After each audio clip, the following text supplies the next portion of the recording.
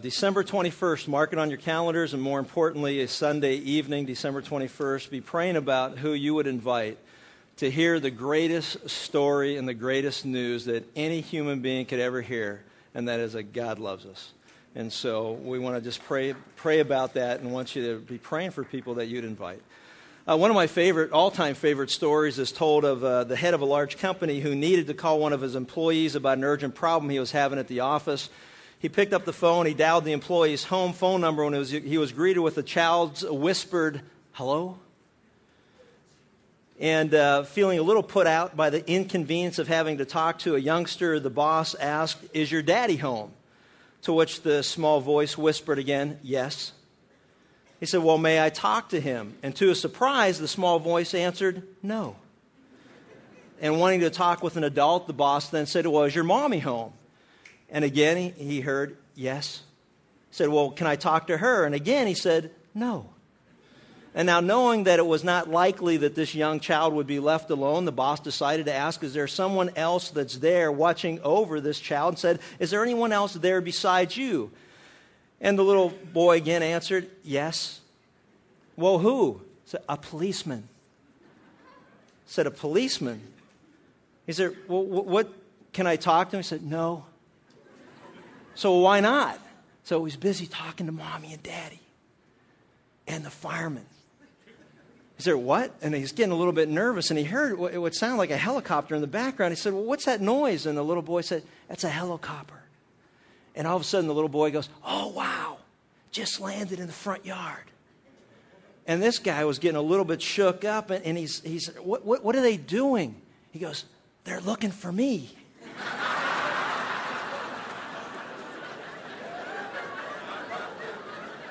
And I love that story because did you ever have one of those days? One of those days, those days when nothing seems to go right, and even after you've made the adjustments that you think will help resolve the problem, the adjustments even make things worse. If you've ever had one of those days, perhaps you can relate to Alexander.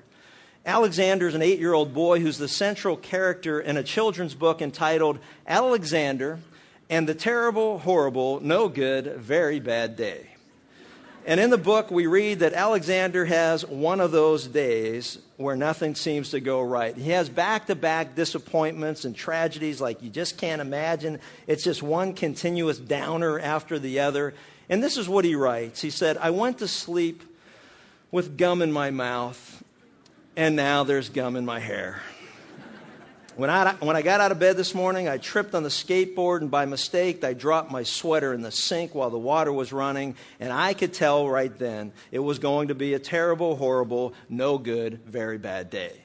After a terrible day at school, a horrible visit with the dentist, a no good stop at the shoe store, Alexander slumps in his chair at the supper table and continues his saga, his troubles, and his woes, where he writes, 'There was lima beans for dinner. I hate lima beans. There was kissing on TV. I hate kissing. My bath was too hot. I got soap in my eyes. My marble went down the drain, and I had to wear my railroad train pajamas. And I hate my railroad train pajamas. When I went to bed, Nick took back the pillow he said I could keep, and Mickey Mouse nightlight burned out, and I bit my tongue.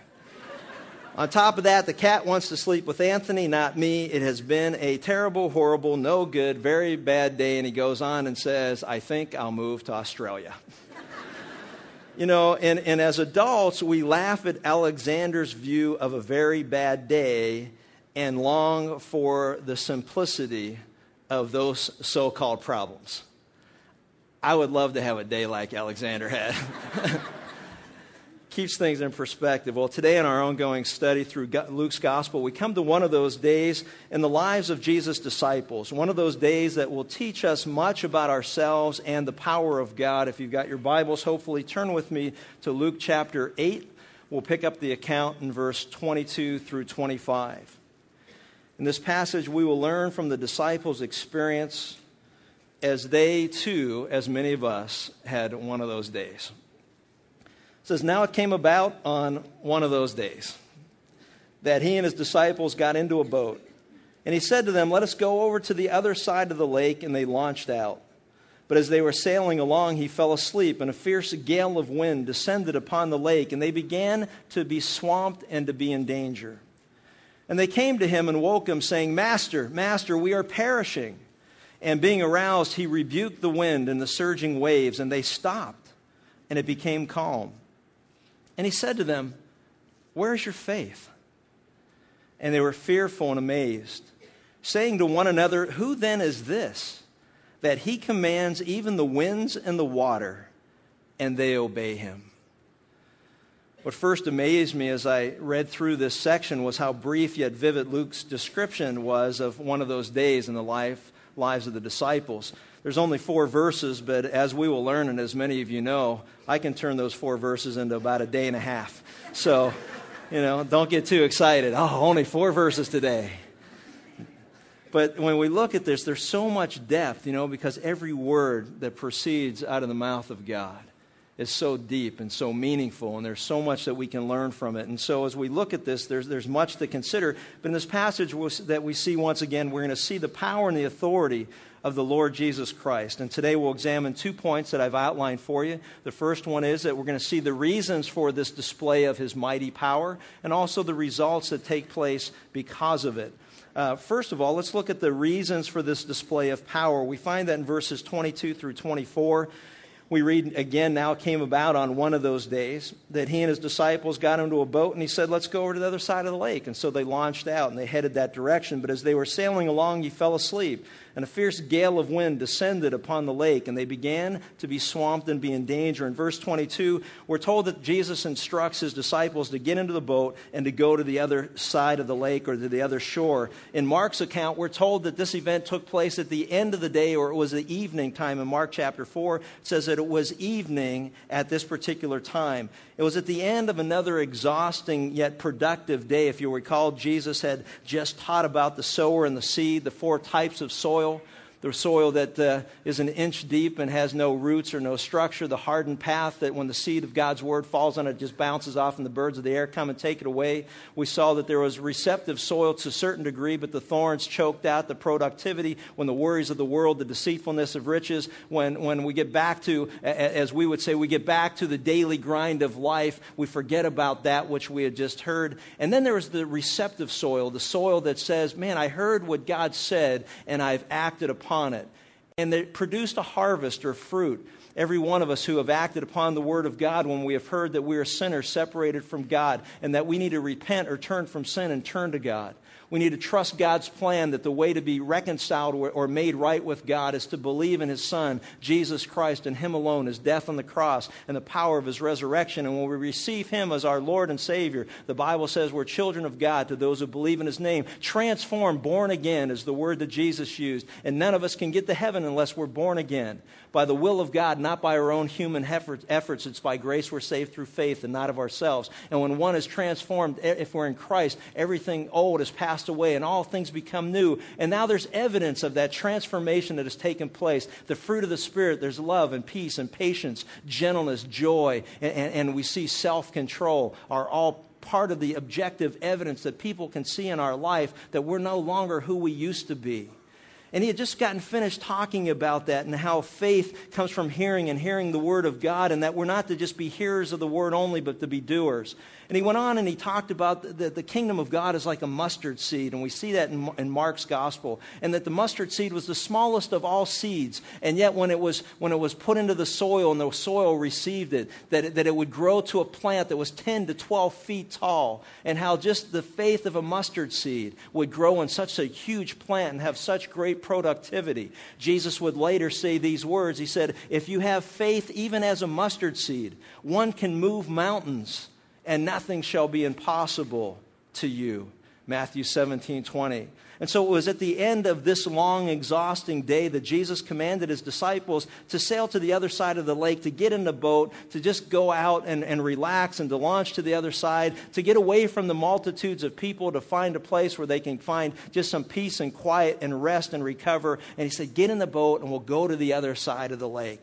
And that's what he did. And it was at the end of that day. And there's nothing unusual because that was the way that it was every day when you're with Jesus. Man, it was a day of excitement. It was a day of enthusiasm, which means in theo, or of God. We see God working continuously, and you see what the effects that he has on the lives of people who receive him gladly, who are receptive to his truth and then act upon it. Man, that's a great day, and I hope that your days are like those days, that every day is filled with the excitement, the enthusiasm, the abundant life that Jesus said he has come to give it to his people. Man, there should never be a day that's boring in the life of God's people. And as we look at this, they get in the boat, they got on the other side, and everything's kind of like business as usual, except something changes in verse 23, and we see but, which is a strong contrast to the peace, the tranquility, the calm that is taking place as they sail across the lake. But as they were sailing along, he fell asleep. And we're told that a fierce gale of wind descended upon the lake, and they began to be swamped and to be in danger. It's a strong contrast from the routine. In fact, it's 180 degrees from the ordinary. You know, Luke records a fierce gale of wind descended upon the lake. And to understand that, we need to recognize the geography and the topography of the area. The Sea of Galilee is 600 feet below sea level. It's surrounded by mountain ranges. And as a result, you'll see thermal pressure or changes that take place. And in between those mountain ranges are valleys or ridges that the wind would go down through it. And the warm weather from the desert would hit the cold weather or the cold water of the sea. And it would come, and there would be this thermal type of an effect that would take place. And it says that it descended upon the lake. It was suddenly it descended upon the lake, and anyone who's ever sailed there, these fishermen would understand and recognize it. Matthew tells us it occurred suddenly and without warning. It came out of nowhere, and he uses the word seismos, which we get our English word seismic or earthquake. It was as if an earthquake struck them suddenly, and any of us who've lived in Southern California long enough have experienced the sudden terror of an earthquake, that heart-pounding moment when shaken awake by a vibrating house. Remember the old beds, at the Howard Johnsons back in the day? You put the quarter in, the bed starts shaking a little bit. Well, that's God's version of that, and it's kind of like if you've ever been in bed and your house starts to shake and your bed starts walking across the room, then you understand that it's the same word that's used. It's kind of like we know, living in Southern California, that there's a great possibility that we can experience an earthquake. We know that and understand that. But yet it's always so distant. It's always in the back of our mind. It's a defense mechanism that we can go through and continue to live life, not in the constant state of, paralysis by analysis. Is today going to be the day? Is this going to be the day? Is this going to happen? Is the disco ball going to fall from the ceiling here? I mean, what's going to, it's like, but we know that it's a possibility, and yet we always put it kind of to the back, kind of like our mortality. We know that we're all going to die. It's appointed for man to die once, then comes judgment. We know the wages of sin is death. We know the odds are 1-to-1. And yet at the same time, we put it in the back of our mind, and it's something that happens to somebody else and certainly not to us. And so the word suddenly means it was a heart-pounding moment. And and isn't that the way that it is for most of us as we experience the storms of life on one of those days? We know it's always possible, but we just think it'll happen to somebody else and not to us. The moment comes with that warning, like, the day I came home from a run and took a shower, and without warning, I find a lump in my groin. And you go, wow, what is that? That came out of nowhere. But do you have history in your family? No. And they ask you all the questions, it's like, no. Wow, that's weird. And you go, wow, yeah, it is, huh? And all of a sudden, it's like suddenly, out of nowhere. On Monday when I found out again that we found a nodule in your lung, and so you're going to have to do something, get a test, and we'll see what that is. And even though I knew it was a possibility, it's still something that you don't dwell on. It's like you live each day, because if today is the last day God gives you this side of eternity, you might as well enjoy it. I don't want to worry about something that's going to happen next week if God calls me home today. So might as well live life to the fullest today in the moment of time and not have no regrets, because this is the moment that God has given all of us as a gift to enjoy and to listen up to what he's trying to tell us.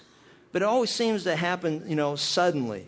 And then the journey begins. Then the radiation starts, or the surgeries, or the chemotherapy, or whatever it is. And, I get our prayer requests each week, and I look at that, and I pray for all that we see that's going on. And, when we see, here's an aneurysm, or someone in their family died unexpectedly, which is always an interesting thing, because we all expect to die, but it's unexpected when we do. And we got pink eye, and we've got typhoid and breast and all other forms of cancer and heart attacks and auto accidents and laid off after being employee of the month. Suddenly, financial difficulties that happen suddenly, or we're told by a spouse that, they don't want to be married anymore. They just, they need to go find themselves, or they're just not interested, or whatever it is. And it's like out of the clear blue, or suddenly we hear these types of things, or suddenly we catch a spouse who is having an affair, and it's suddenly. The events of life seem to occur suddenly. Seismic like. They just shake our world to the very foundation. They just kind of sweep down upon us. Like Job, many of us have been hit with a head-spinning series of events that throw our world into convulsions. And even if we're fortunate enough to see it coming, it could come and this may happen, but when it does, it just still seems suddenly. And it doesn't make it much easier to get through one of those days. And though the disciples had no way to know during this particular stressful circumstance, what we know in hindsight, and we've got the advantage that they didn't have, we know that miserable storm was appointed by God to teach them about God and His power in their lives. This choreography of heaven was essential for their spiritual development, and it's a vital principle of spiritual life. And I want to share this with you, and I hope you take notes, and I hope that you listen carefully, and that is this. Without difficulties, without trials, without stresses, and even failures, we would never grow to be what we should become. Without difficulties, trials, stresses, and even failures, we will never grow to become what God wants us to become. He wants to conform us into the image of His Son. And if you've read your Bible at all, you'll know that His Son, our Lord, Jesus, suffered for our sake. This path is not an easy path, nor it is one, as I've mentioned before, that any of us would choose to sign up. But it is the chosen path that God uses to bring about our spiritual maturity. There's no ifs, ands, or buts. There's no way to get around it. It's the way it is. As one person wrote, I asked the Lord that I might grow in faith and love and every grace, might more of His salvation know and seek more earnestly His face. 'Twas He who taught me thus to pray, and He, I trust, has answered prayer. But it has been in such a way as almost drove me to despair. And the key is almost. See, storms are God's way of bringing us into His deeper grace. Without adversity, we would be insufferably self-centered, prideful, flat-dimensioned, empty people. On my way back home with Linda on Friday, I had a PET scan on Friday, and God has a way of getting my attention in those machines like no other place I've ever been. And as I was laying in there, and He was reminding me to be still, and He knows that He is God, not only did He remind me, but so did the technicians. And in that one moment where I kind of freaked a little bit and peeked and lifted my head up and looked down the tunnel and looked into the room where they were monitoring their equipment, and I saw the gal go like this, I figured that was probably not a good thing, and I immediately lay back and hoped she didn't see me. But I know she saw me. But as we were coming back in the car, I told her that I believed that I could never become the kind of pastor that God wants me to be until I was blessed by Him with cancer. And there's just no way around that, because I know me, but I don't know me as good as God knows me. And I'm learning to put my priorities straight. And there's no greater priority than to love God with all your heart, mind, soul, and strength, and then to love your neighbor as yourself, to love people as God loves them. There's no greater priority than to live with a sense of urgency for the eternal and not to get hung up on the things that are temporary in life. As one friend told me once, his dad gave him these words of counsel. He said, don't sweat the small things. And the second thing is, they're all small things. And I like that. because I'm a guy and that's about the depth of my understanding of certain things. But I like that. It was easy to grasp. I'm learning to be more patient, empathetic, hopefully understanding, and to truly appreciate each day as His blessing and the lessons continue. But I'd never be who I am if it wasn't for the blessing of cancer, and I won't be who God wants me to be without the trials and the adversity of life. And so the storm in Luke was a spiritual step for the disciples, just as every one of our storms are spiritual steps for us. And though they didn't know it at the time, we have the benefit of hindsight in the Word of God to teach us exactly what it was that God wanted them to know. See, perhaps such a storm is raging in your life. I'm not self-centered enough to think that I'm the only guy in the world that's struggling with things, because I see it every day. I read it as I'm updated. I know that as you've come here today, there's a storm in your life. And God's using that storm, and the encouragement is that, you're being buffeted and you wonder, if you're going to make it through. And perhaps a relationship is foundering and about to sink, or the buffeting may be a stress of your job or finances or some terrible disease. Your storm may be an errant child who has chosen to do things that not only break your heart, but destroy their lives in the process. See, whatever the trial, you may think you're drowning, but you're not. And I want to encourage you as one of God's children, if you truly are born again and you've truly repented of your sin and you've turned from sin and you've turned to God and you've trusted in Jesus Christ, His death on your behalf and the power of His resurrection, and you've received Him as your Savior, and to those who receive Him, the Bible says that we become children of God, to those who receive Him or believe in His name. See, we have been called for a very specific calling. We have been chosen for a very specific calling. And it's one that is unfortunately not taught enough from the pulpit for fear that some may be offended or turn away or go other places where they hear things that make them feel better about themselves. And our specific calling is laid out for us, and a couple of examples of that are found in 1 Peter. If you'll turn there with me to 1 Peter chapter 1. Hebrews, James, and 1 Peter chapter 1. And we can't get away from these words. We can't get away from this truth, and I think that the truth sets us free as God promises. In the midst of our storm, in the midst of our adversity, in the midst of our trials, we are told, 1 Peter 1, verse 3, "Blessed be the God and Father of our Lord Jesus Christ, who according to His great mercy has caused us to be born again to a living hope through the resurrection of Jesus Christ from the dead, to obtain an inheritance which is imperishable and undefiled and will not fade away, reserved in heaven for you. You who are protected by the power of God through faith for salvation ready to be revealed in the last time. In this time you greatly rejoice, even though now for a little while, if necessary, you have been distressed by various trials. That the proof of your faith, being more precious than gold which is perishable, even though tested by fire, may be found to result in praise and glory and honor at the revelation of Jesus Christ. And though you have not seen Him, you love Him. And though you do not see Him now, but believe in Him, you greatly rejoice with joy that's inexpressible and full of glory, obtaining as the outcome of your faith the salvation of your soul." He goes on in the 4th chapter of the same book, starting with verse 12, we read, "And beloved, don't be surprised at the fiery ordeal among you, which comes upon you for your testing as though some strange thing were happening to you." How many of us get so surprised when those things happen? He says, don't be surprised. Expect it.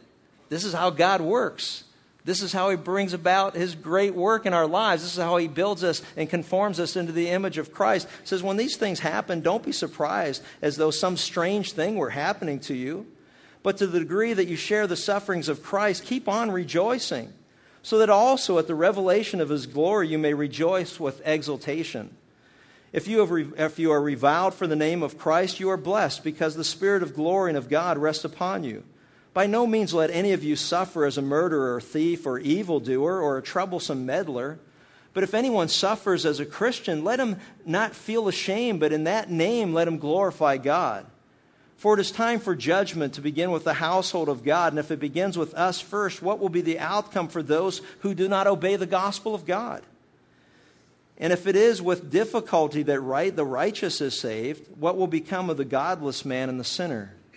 Therefore, let those who suffer according to the will of God entrust their souls to a faithful Creator in doing what is right. Consider it all joy, my brethren, when you encounter various trials, knowing that the testing of your faith produces endurance, and let endurance have its perfect result, that will be complete, mature men and women of God, lacking in nothing, James tells us. And so the question that you have to ask yourself, that I ask me, is this, how do I know whether I truly have faith? How do I know if I'm really a child of God? How do I know if I'm really born again? How do I know objectively and not emotionally? How do I really know? Because we've read enough in the Bible that there are those who emotionally receive the word gladly, but when stress, persecution, affliction comes along, they say, oh no, that's not for me. How do you really know you're a child of God? Praise God. The way that we know is that when we go through times of persecution and affliction and stress and the storms of life, we're comforted by the very presence of God who lives within us. And that's the only way we know that. How do we know anything in life without an objective test? How do you know you're as knowledgeable as you think you are? You're given a test. How do you know that you have the endurance that you think you have? You're given an objective test or measurement. How do you know that you're really as strong as you think you are? It's very simple. You lay down on a bench and you go ahead and you put it in, you put the pin in, and how much weight can I lift? That's how strong I know that I am. See, it's an objective measurement, and we need objective measurements because the heart is so wicked and deceitful. Who can understand it? Not us, but God. And so we may believe things about ourselves that are not true. Or we may believe things about ourselves in a negative way that aren't true. See, God's grace is perfected in our weakness. And when we're weak, then He is strong. And no one wants to hear that. But that's how God chooses to grow us up in the faith. And it's a wonderful thing to know. Because some of us project, if that ever happened to me, I don't know if I could ever handle that. And all I'm here to tell you is this, that if you're truly born again, you've truly trusted in Christ, His grace will be sufficient in your time of need. And how awesome is that? But we need to walk with Him every day. We need to hang on to Him because He's hanging on to us.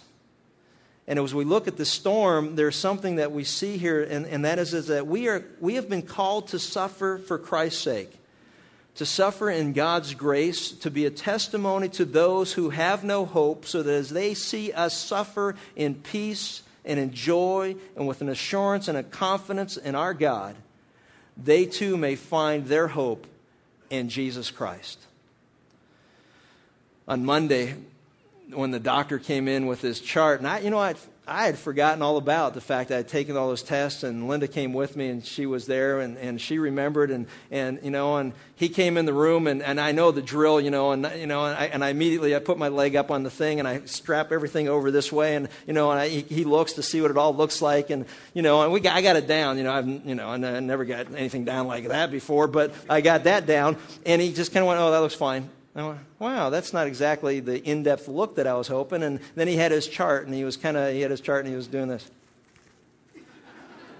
And, when your doctor does that, pick up right then and there, we got some news coming, and he's like, well, we got the results of your CT scan, and there's a nodule in your lung. So there it is. And it was like, wow. And he started to share, what test and what kind of surgery, if it's necessary, and all that kind of stuff. And I said, okay, well, thanks, Doc. And, I walked down the hallway, and everybody was huddled there, all the people that I'd come to know. And I was like, seriously, did you ever see the movie Dead Man Walking? I was like, I'm walking, dead man walking. I was like, man, I told Linda, I said, I told her the next day on Tuesday, I said, I got to go back and cheer everybody up. It's like, it was brutal, It's like, and they felt bad for me, which was nice, which meant that, that I must have made some good impression on them because, at least they're not cheering. That's always a good thing. But it was like, I said, man, I got to go cheer everybody up. It's okay. And I had the opportunity. I've had it to do that. And just to let people know, what? It's okay if you know God. It's okay if you've trusted in Christ. It's okay because we can't lose. If we're absent from the body, we're present with the Lord. And if He decides to leave us here, then we have the opportunity to serve Him every day. And it's a gift from God to do that. We have the abundant life on this side of the curtain and abundant life on the other side. I mean, it's a no-lose situation. And see, not only does God use trials and the storms of life to bring us to maturity, but He uses how we persevere under these stressful circumstances of life to bring others into a saving relationship through Jesus Christ. We can't miss those opportunities. In the midst of the fury and confusion, if you're in the middle of one of those storms, if you will ask God to meet you in your deepest distress, you can and will ride those afflictions to new spiritual heights. In such an act of trust at that moment in time, it'll become an epiphany on the landscape of your spiritual life. It'll be a turning point. It'll be a new level of depth that you'll have in your walk with the Lord that you never thought were possible. But it is as He ordains those things. So if we go back to Luke 8, as the storm continued with all of its pounding violence, with the sails and rags, God was using it to address a spiritual concern. And we discover this a little bit later, but the spiritual concern that He had with regards to His disciples was He knew that they were timid and that they were men of little faith. Because in Matthew's account in chapter 8, he says, you're timid men of little faith. And think about it. How can God use timid men of little faith to accomplish His purposes? He can't. How can He use men and women of little faith? Paul wrote to Timothy, God hasn't given us a spirit of timidity or of fear, but of love and of power and of discipline or a sound mind. He hasn't given us a spirit of timidity or fear. He has given us a spirit of power, a power that comes through His power working through our weakness. And see, Jesus knew that His disciples had little or no faith. But they thought they were pillars of faith. They thought they could do great things for His kingdom. And what He revealed in this time or this stressful moment of His life, He revealed to them that they didn't have the faith that they thought they had. And in order to effectively use them and us, He must do whatever is necessary to grow our faith. Because faith that is not tested can never be trusted. Period. If you'll notice in verse 23, how's Jesus handling the storm? Oh, he's sound asleep. He's laying on a cushion in a hard bow of a boat, sound asleep when the storms of life came crashing down upon the disciples. He's sound asleep. And there's two ways to look at this, and the first way is wrong. And the first way is always this. When I need Him, He's never there. Where's God in the middle of my problems?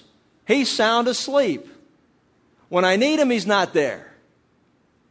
And that's a wrong way to look at it. That's not right at all. And that's exactly their accusation that was made in Mark's account when they said, well, don't you care that we're about to perish? And not only are we going to die, but you're going down too, and everything that you've promised us and everything that you said was going to happen, and your kingdom here on earth, and all the promises that you made are going down with you. And he was sound asleep. And you know why? In his incarnation, Jesus completely entrusted himself to God the Father. He knew he was in great hands, and he trusted in him. But they misunderstood his sleeping for not caring. You know, the Bible says that he knows every hair on our head. The Bible says he knows every sparrow that falls. Sometimes, the devil puts into our mind, he's so busy counting sparrows falling, he doesn't have time to think of you. And you know what? And it's not hard for him to keep track of. And I look out here, and I'd have a real hard time keeping track of all the hair that's falling.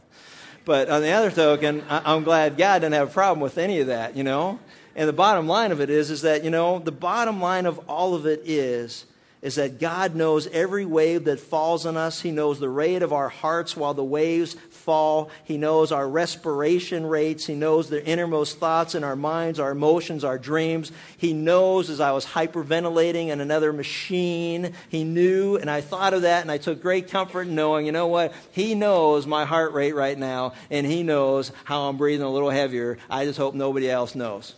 And, and you take comfort in all that. He just knows. And even if the boat sunk, God was there. And all you got to do is read Psalm 139. God is everywhere. His presence fills the universe. The storm was necessary for the disciples' spiritual development. Our storms are necessary for our spiritual development. It was in the midst of the storm that they acknowledged him, Jesus, as Master when they cried out in verse 24, Master, Master. It's the same word we've seen in our study already in Luke chapter 5 when Peter was in the boat and said, Master, we have fished all night and caught nothing, but nevertheless at your will we will let down the nets. It is a word that means that you are the captain of our ship, and we will do whatever you say, even when it doesn't make sense, which is exactly what he told John's disciples to tell John, blessed are those who do not stumble over me. Blessed are us who do not question how God does things, and we trust him explicitly, implicitly in those areas of life. And even when we don't get it, we still trust him. I don't get it, but I still trust him. And he'll reveal whatever he wants me to know because I'm on a need-to-know basis. In the meantime, I want to make sure I take advantage of every opportunity that he gives me and not miss the platform that he has given me and you to suffer in grace and dignity so that others will be attracted to our Savior. Now let's look at the results, kind of putting it all together. The results of Jesus' display of power. In verse 24, we look at it and it says, and being aroused, he rebuked the wind and the surging waves, and they stopped, and it became calm. There was an immediate quiet that unfolded. The disciples went and woke him and said, Master, Master, we're going down. We're going to perish. And I wonder how long it took them before they woke him up. Guys, we don't ask for directions real quick.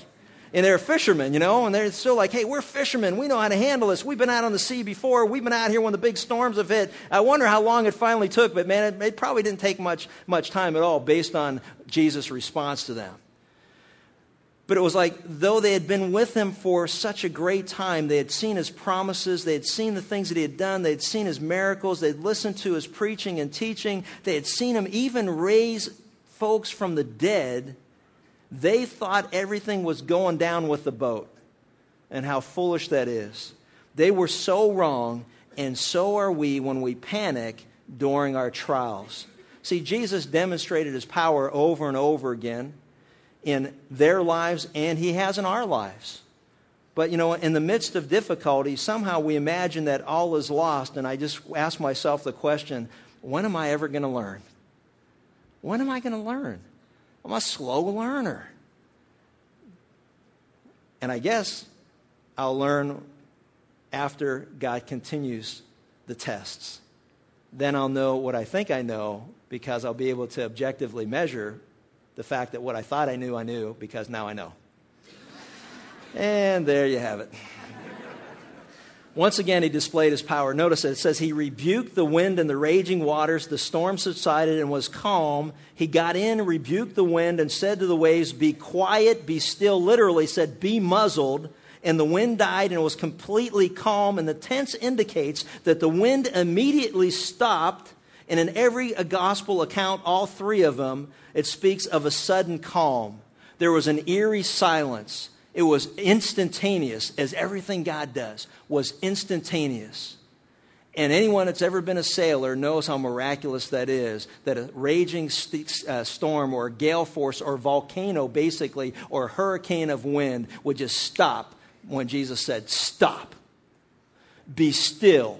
Be muzzled." He rebuked the winds and the storm. And it should be noted that Jesus rebuked the wind and the waves, just as the same word is used in connection with demonic beings. Jesus rebukes Satan. And what's wonderful about it is this, is that even if the enemy, that lion who's a roaring lion looking for those who can devour, even if Satan is behind our afflictions and distress and persecution, he can never do anything more than God allows. And what he means for evil, God will overcome for good.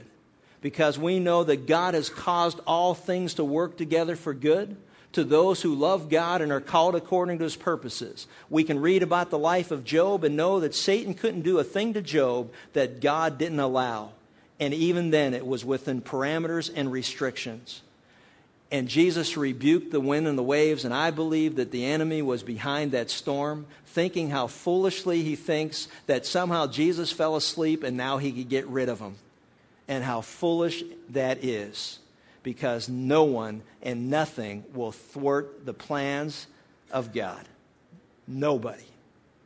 And I love that. It was great. And as I read through that, I thought, you know what? Don't allow the devil to create doubt in your heart as to the sufficiency of Christ. He is totally sufficient for every one of our needs. And the greatest need is forgiveness. His death on the cross is sufficient for all who believe. His resurrection from the dead is sufficient for all who believe. It's not Jesus plus our efforts. It's not our efforts plus Jesus. It's not our efforts alone. It is Jesus and his sacrifice alone on the cross that is sufficient to meet our greatest need of forgiveness. Have you trusted in him and him alone? Don't doubt God's word or his promises. There's something we read through real quick because it's only 4 verses. We can buzz right through this, but I want you to notice something. Jesus said, get in the boat and we're going to the other side of the lake. If he said they were going to get to the other side of the lake, why would they think they were going to drown in the middle of the lake? How many times do you and I doubt the promises of God? If he says that I will be with you always, even to the end of the age, he'll be with us always to the end of the age. If he said he goes and prepares a place for us, and he said if that wasn't so, I wouldn't have told you that. But because I do, I go and prepare a place for you so that where I am, you will always be.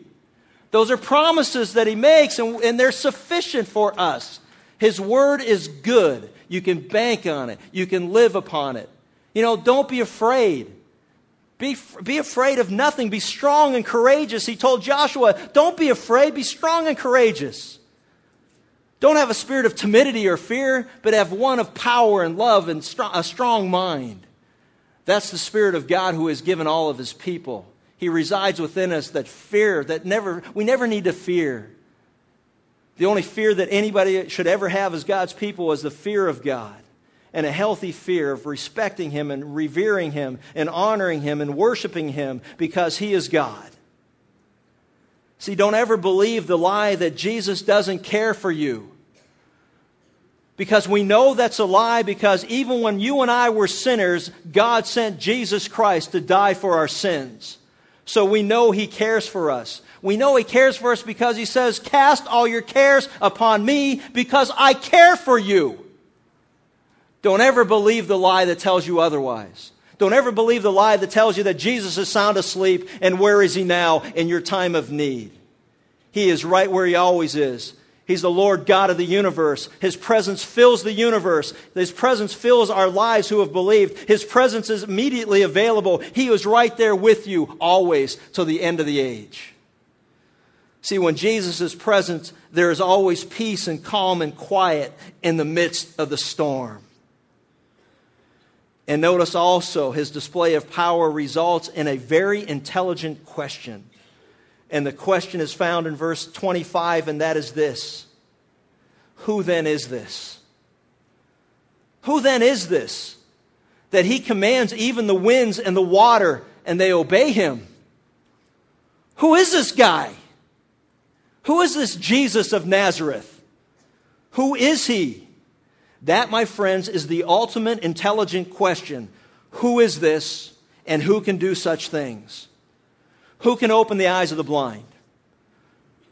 Who can open the ears of the deaf? Who can heal lepers or cast out demons or cause the lame to walk or to forgive sins? Who can raise the dead? Who then is this that He commands even the winds and the water and they obey Him? And the question that they ask out loud is a question that they knew in their heart. We know who can control the universe. In Psalm 107, 24 through 30, a psalm that they knew and that paralleled what they went through is this. They saw the works of the Lord, His wonderful deeds in the deep. For He spoke and stirred up a tempest that lifted high the waves. They mounted up to the heavens and they went down in the depths. Picture that boat going up and down and up and down. They've experienced this in their peril. Their courage melted away. They reeled and staggered like drunken men. They were at their wits' end. Then they cried out to the Lord in their trouble. And He brought them out of their distress. He stilled the storm to a whisper. The waves of the sea were hushed. They were glad when it grew calm, and He guided them to their desired haven. Who then is this, that the winds and the seas obey His command? We know who this is. This is God. This is Jehovah God. We know God and what He can do. Psalm 65:7, who stilled the roaring of the seas, the roaring of their waves? Psalm 89:9, God is addressed directly. You roll over the surging sea when its waves mount up and you still them. In Psalm 104, but as your rebuke, the waters fled. At the sound of your thunder, they took flight. In Psalm 106:9, it describes God's deliverance of Israel from Egypt. He said, you rebuked the Red Sea, and it dried up. All waters flow and cease to flow at God's simple command. Logic demands, therefore, that Jesus Christ must be the Creator God. The disciples' understanding of who Jesus was soared into the universe. Who then is this? Who is Jesus? He is God in human flesh. And don't you ever allow somebody to tell you that He's anybody less. He is God in human flesh, and this, of course, is the unified testimony of the entire New Testament. The Gospels, through Revelation, bear delightful testimony as to who Jesus Christ truly is. In the beginning was the Word, and the Word was with God. And the Word was God. He was in the beginning with God, and through Him all things were made. And without Him nothing was made that has been made. The book of Genesis says, in the beginning God created. In the book of John, the Gospel says, in the beginning God created, and yet it says that Jesus Christ created, and if it wasn't for Jesus Christ, nothing would be created. In the book of 1 Corinthians chapter 8, verse 6, we're told, and yet for us there is but one God, the Father, from whom all things came and from whom we live, and there is but one Lord, Jesus Christ, through whom all things came and through whom we live. For by Him all things were created in heavens and on earth, visible and invisible, whether thrones or powers or rulers or authorities, all things were created by Him and for Him. He is before all things, and in Him all things are held together, Colossians 1, 16 and 17.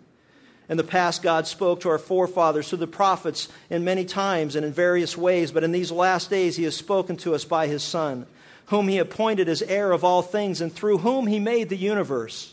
The Son is the radiance of God's glory, the exact representation of His being, sustaining all things by His powerful word. After He had provided purification for our sins, He sat down at the right hand of the Majesty in heaven, Hebrews 1. And in Revelation 4:11, we're told, you are worthy, our Lord and our God, to receive glory and honor and power, for you have created all things, and by your will they were created and have their being. The intelligent question that is answered, the logic of Jesus calming the sea with mere word, was not wasted on the disciples, and I pray that it is not wasted on you.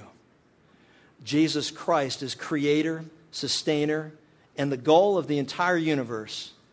Jesus Christ is God in human flesh, who gave His life on the cross so that you and I could find forgiveness, who was raised again on the third day according to the promises of God, according to Scripture, and He's alive today. And He sits at the right hand of God, and one day He will return And he will establish his kingdom here on earth. And he will judge the living and the dead. Are you dead in your sins still, or are you alive to God through Christ? Who is Jesus Christ in your life? Is he your God? Is he your Savior? Have you trusted in him? For all of us who have, one final word of encouragement. The next time you have one of those days, consider this. The fact that Jesus Christ is the creator, sustainer, and the goal of everything brings us to the ultimate grand logic in this message. And that is this. He can meet every need we will have in this life or in the world to come. And also, because Jesus is Lord of the universe, nothing happens by accident. He's in control of all things. Though we may die, if he does not return soon, we are in his omnipotent, loving hand, and he will take care of us always, even to the end of this age. A woman once said to D.L. Moody, "I have found a wonderful promise in Scripture." And she quoted Psalm 56:3, which said, "When I am afraid, I will trust in thee." To which Mr. Moody replied, "Let me share with you a better one that I have found. Behold, God is my salvation. I will trust in him and not be afraid." Let's pray. Father, may we not be afraid. As we encounter those days, one of those days, those sudden moments in life where our world seems to be turned upside down. And really, when you turn it upside down, you make it right side up. God, may the storms and trials of our life, may we consider it joyful. May we have an attitude of gratitude and praise. May we continue to praise your name with our lips so that others are attracted to Jesus Christ, your provision for our sins. God, I pray for those who are here and may not know you, that they would trust in you today, that they would turn from sin, acknowledge their wrongdoings before you, that they would trust in Jesus Christ and him alone for the forgiveness of their sins, his death on the cross on their behalf, and the power of their resurrection to raise them to the newness of life. And God, I pray for all your people who have been born again by your will and not by any efforts of our own, that when we go through these difficult times, these storms of life, that we will endure them in such a way and persevere with such joy and gentleness and peace and love and self-control, that those who have no hope will put their faith and trust in the only hope, the only name under heaven by which men can be saved, the Lord Jesus Christ. And it is in his name we pray. Amen.